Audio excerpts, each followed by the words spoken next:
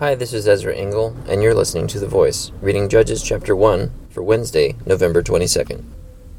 After the death of Joshua, the Israelites asked the Lord, "Who will be the first to go up and fight for us against the Canaanites?" The Lord answered, "Judah is to go. I have given the land into their hands." Then the men of Judah said to the Simeonites, their brothers, "Come up with us into the territory allotted to us, to fight against the Canaanites. We in turn will go with you into yours." So the Simeonites went with them. When Judah attacked, the Lord gave the Canaanites and Perizzites into their hands, and they struck down 10,000 men at Bezek. It was there that they found Adoni-Bezek, and fought against him, putting to rout the Canaanites and Perizzites. Adoni-Bezek fled, but they chased him and caught him, and cut off his thumbs and big toes. Then Adoni-Bezek said, 70 kings with their thumbs and big toes cut off have picked up scraps under my table. Now God has paid me back for what I did to them. They brought him to Jerusalem, and he died there. The men of Judah attacked Jerusalem also and took it. They put the city to the sword and set it on fire. After that, the men of Judah went down to fight against the Canaanites living in the hill country, the Negev, and the western foothills.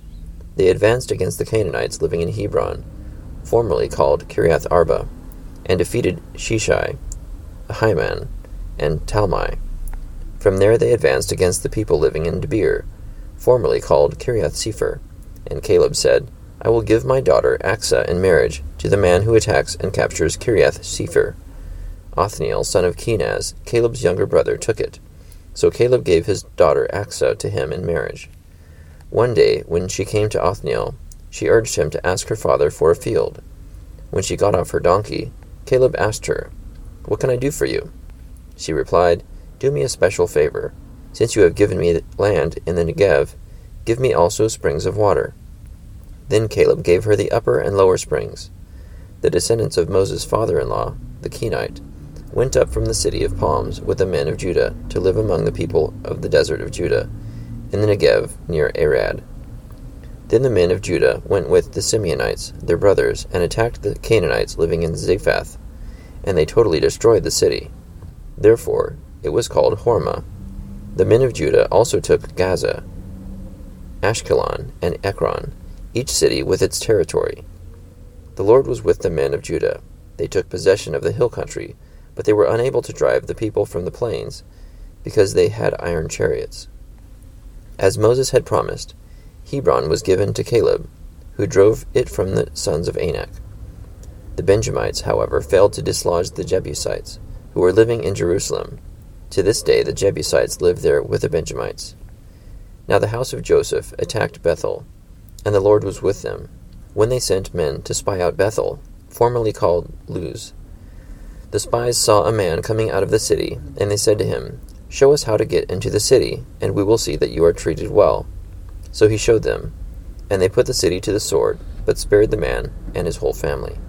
He then went to the land of the Hittites, where he built a city and called it Luz, which is its name to this day. But Manasseh did not drive out the people of Beth-shan, or Tanakh, or Dor, or Ibleam, or Megiddo, and the surrounding settlements, for the Canaanites were determined to live in that land. When Israel became strong, they pressed the Canaanites into forced labor, but never drove them out completely. Nor did Ephraim drive out the Canaanites living in Gezer, but the Canaanites continued to live there among them. Neither did Zebulun drive out the Canaanites living in Kitron or Nahalal, who remained among them, but they did subject them to forced labor. Nor did Asher drive out those living in Akko or Sidon, or Ahlab, or Akzib, or Helba, or Aphek, or Rehob. And because of this, the people of Asher lived among the Canaanite inhabitants of the land.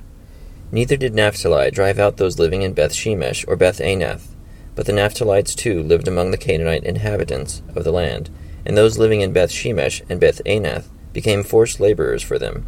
The Amorites confined the Danites to the hill country, not allowing them to come down into the plain. And the Amorites were determined also to hold out in Mount Heres, Aijalon, and Shalbim. But when the power of the house of Joseph increased, they too were pressed into forced labor. The boundary of the Amorites was from Scorpion Pass to Selah and beyond. Judges chapter 1. So in this chapter, Israel fights the Canaanites that remain and they don't completely eradicate the land of Canaanites, but they make some progress. Some are defeated, others are at a point where they can force them to do labor. Thank you for listening to The Voice.